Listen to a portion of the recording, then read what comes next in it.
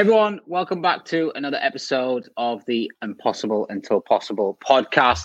Today, I am delighted to have Charlotte Edwards with me, who is a whirlwind property developer, seems to have picked it up very, very quickly and done amazing things. And I'm really excited to dig into this story because my development journey has been short-lived as well. So we can kind of hopefully share some good tips with you all. But Charlotte, first of all, thank you for coming on board. Oh, thank you for having me. I'm excited to be here.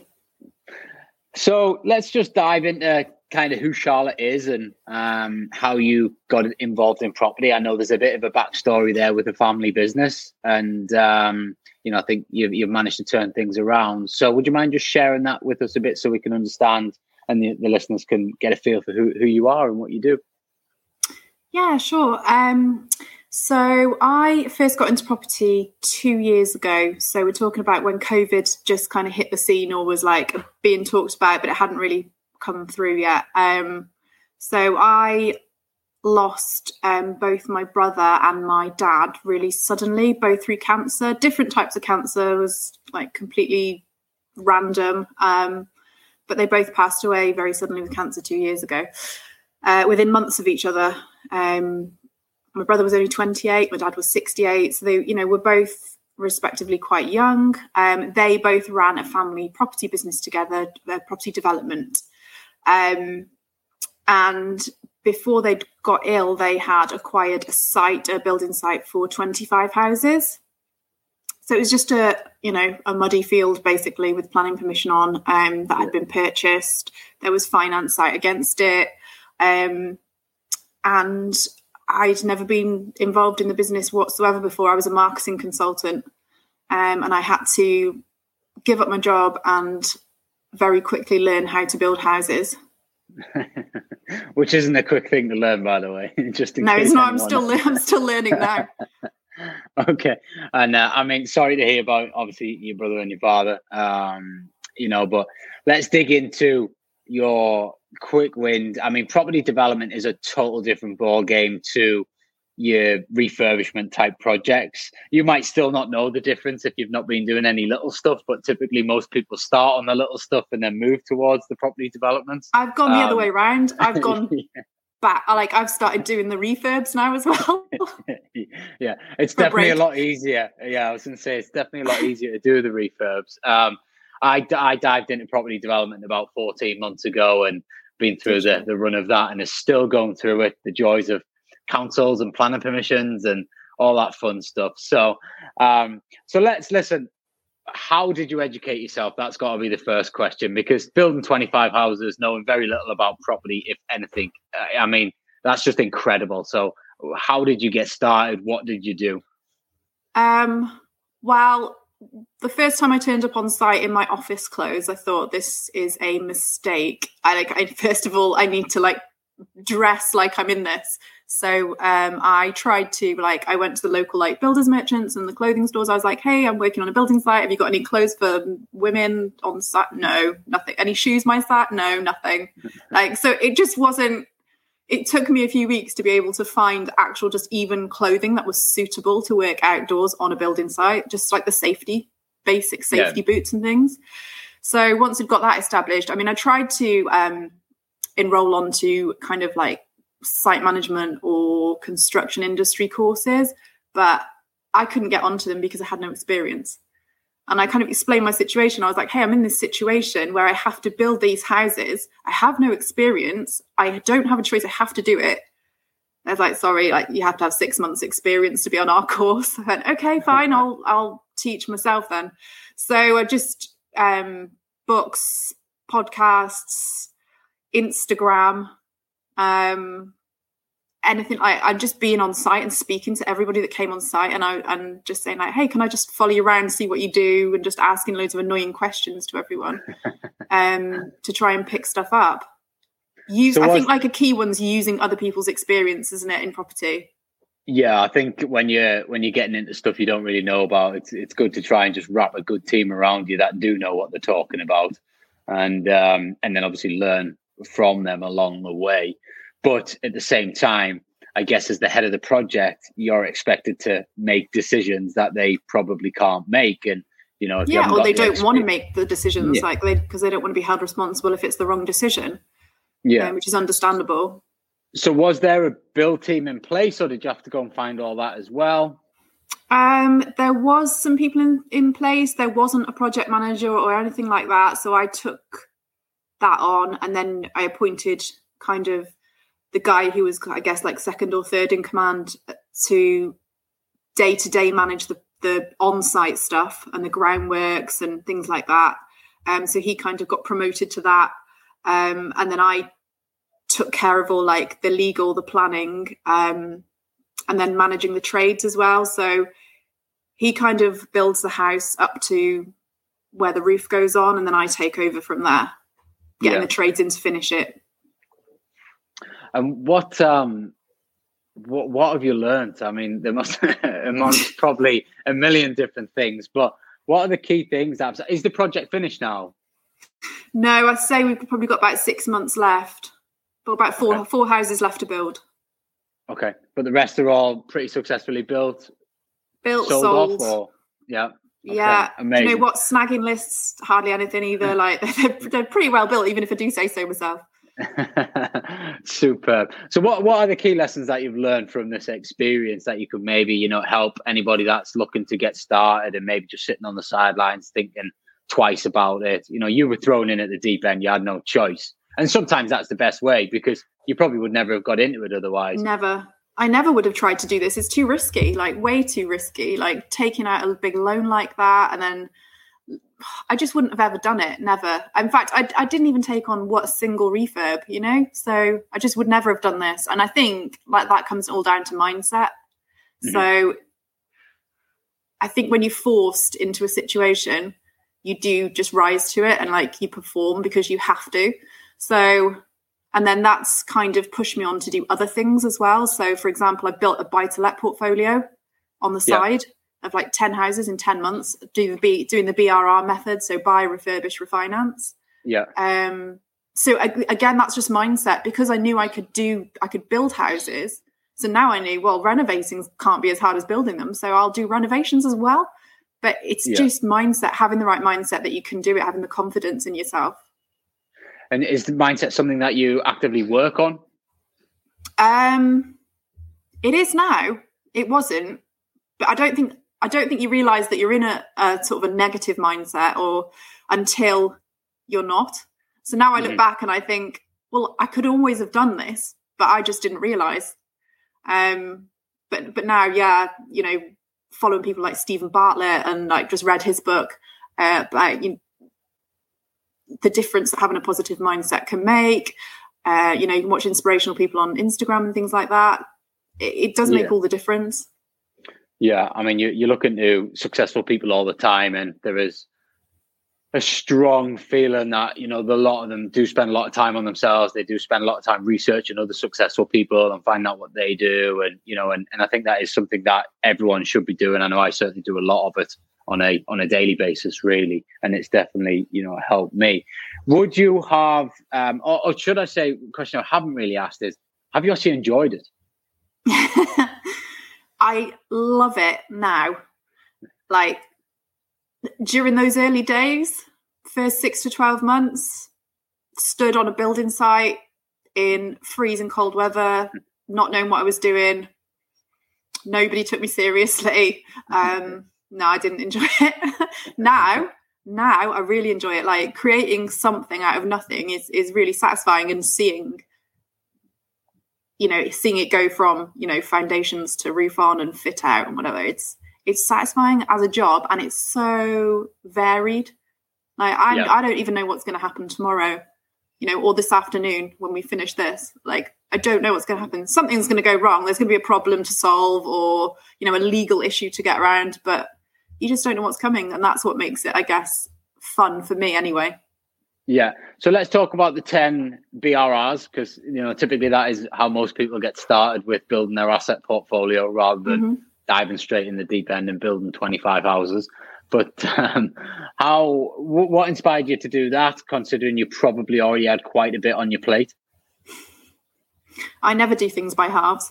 So I I thought, well, in for a penny, in for a pound. But I'd been following other investors on Instagram and seeing what they were doing. And I thought, well, this is something that I can do on the side.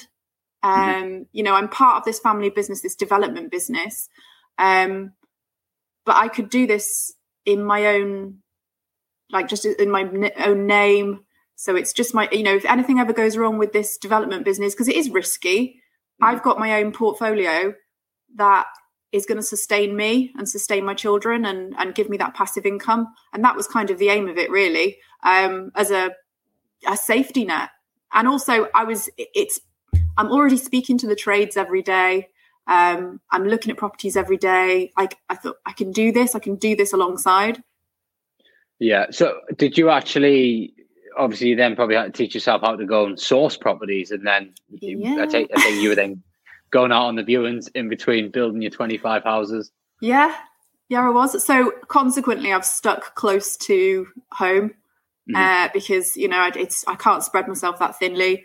Like, massive respect for people who are going to invest, you know, 3-4 hours away and still managing to do that alongside like a full-time job and things. But for me, I just had to stick close to home. And I get to keep the same trades that way as well. So it's easier. Yeah. And piggyback them from one project to another. What exactly. Do you tend to just run them as buy-to-lets, or have you dived into HMOs or serviced accommodation? Do you know what? I looked at turning some of them into HMOs, and I was almost there, and then I chickened out last minute, and I thought, you know what? I've got enough on my plate. I'm just going to go buy-to-let, like just a vanilla buy-to-let, just easy, something easy. Yeah. I'm just all about having an easy life as possible. I've got enough going on. Fair enough. And what's the future hold? I mean, are you looking to do more BRR stuff, or are you maybe going to go back into property development stuff? I am looking at some barn conversions at the moment, so quite fancy doing that. Quite fancy doing something that I can put my own stamp on. You know, and because with new builds, I'm sure, like, you know what it's like. They're very factory built. They're like that, you know, they all look the same. We've got the white windows, white plastic doors. You know, there's 10 of the same house type. Like, it's so doing something more individual. I feel like would be quite satisfying, and also less. So like maybe, you know, 2 barns rather than 25 houses seems to me a lot easier to manage. Yeah.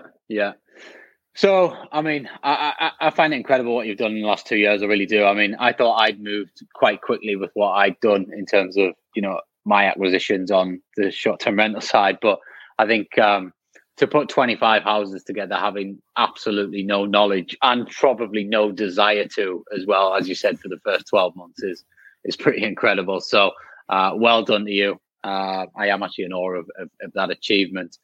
I noticed on your Instagram and obviously on your show notes, you maybe wanting to champion a bit for females in the development world slightly. Do you want to just talk about that a bit? Yeah, I think, you know, when I first started in development and in construction, which is really what it is, like if you're on the ground in development, like you're in construction. So just very lonely as a female in that environment. And, you know, I'd get guys turning up on site and they'd come straight up to me and they'd go, "Oh, I'm looking for the man in charge." Yeah. I was like, okay, another one. So I feel like, yeah, it would be nice to see a 50-50 split between men and women. And men and women do have like different attributes that make them good at the job. You know, women are great at like multitasking and kind of managing projects. So it would be so nice to have that mix. At the moment, you know, tradesmen tend to be men. It would just be nice if there was more females, I think. And I think it would give then women more credibility altogether in the property industry, construction, development side of it, because they are so also closely linked. Mm-hmm. Mm-hmm. Why do you think there isn't enough women in the industry? Well, I think it's a bit of a cultural thing. And I mean, my dad and my brother were the same. They were like, you know, this is the man's business, and you do your marketing thing in an office. They're like, you know, they didn't really like, it wasn't really a woman's place on a building site. And there's still a lot of that about. But practically as well, you've got, like, for example, the tools that men are using, they're made for men's hands. So women have got smaller hands. So if you want more women to do more skilled jobs, the tools have got to reflect, that they're able to actually hold them properly, be able to access, protective equipment that fits. There's just so many things that need to happen. And are you actively doing anything to try and make that happen? Or is it just kind of a sort of dream at the minute? And then when you find a bit of time, you might try and do something about it. Yeah, I'm sharing my story, and I get girls messaging me quite a lot saying like, oh my God, I'd love to work in construction, but like no one will take me seriously, or I just don't know how to do it. So I'm kind of just sharing my experiences of working on site, and in the hope that like people might see it and be realize that basically anyone can do it. Yeah, no, I think you're right. I mean, listen, you've probably proven that anyone can do it. I think if you've got the right mindset and you've got the right motivation, whether that's intentional or unintentional motivation, you will do it. Because all you have to do is solve problems pretty much all day. That's my job. Day. I'm a problem solver. Yeah, that's all I do. And if you solve those problems, it tends to lead to a solution, which then moves the project forward or moves you forward as a person. And I've certainly found, I got into my Airbnb game through solving a problem because I couldn't get a flat rented. So I was like, well, it's no good sat empty, so what can I do? I'll go buy some furniture and I'll try this other route. And sure enough, it started to work, and then I enjoyed it more, so I did more of it. It goes back to mindset, doesn't it, though? But you didn't let that beat you. You were like, right, okay, how else can I tackle this? Yeah, for sure. I think the only time you fail is if you actually quit, right? So, if you don't quit, then you continue to march forward and you'll find ways out. It's not always going to be rosy. There's going to be lots of ups and downs. And I think as entrepreneurs, we do experience that all the time. It's not always just one way up.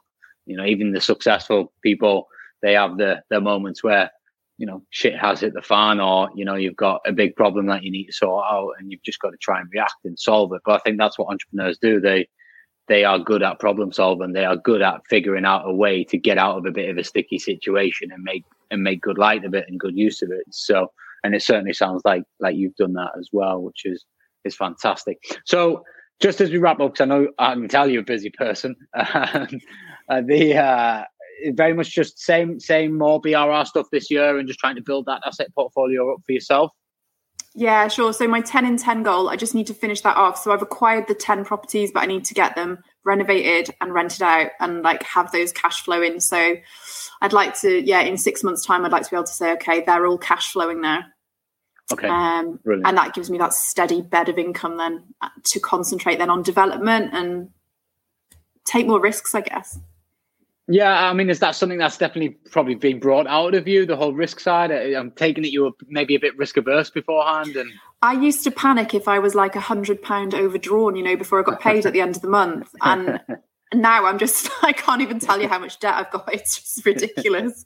Like I wouldn't have been able to sleep 2 years ago having this, but it's part of the business, right? You have to have working capital, and you've got to get that from somewhere. Yeah, for sure. Yeah, I think it's the money mind games, or the money game in property is, again, it's another mindset thing that you have to master, because, especially when you're going into development, you are dealing with, 7 and 8 figures. And sometimes you're not familiar with that type of money sat around in bank accounts, and it can become quite daunting. And a lot of people would say it would be quite tempting, but I think it's actually more the other way, isn't it? It's very overwhelming. Even when you've where I'm at the point now where that's been paid off, the loans have been paid off and you're into profit when you're in the last part of the site, you're like, well, actually that's got to go back in the ground somewhere else now to keep that business. You can never just take it out and spend it. That's not. So you're always asset rich and cash poor when you're a developer. Yeah, for sure. Yeah. It's listen, it's been absolutely amazing having you on. If any of the listeners want to connect with you, how can they do that? How can they find you? I'm on Instagram only as Accidental Female Developer. Superb. And now I know what the accidental part stands for. That's right. Superb. Thanks, Charlotte. You've been an absolutely amazing guest. I really appreciate your time. Oh, cheers, Ryan. Thanks for having me. No problem. Take care. Bye.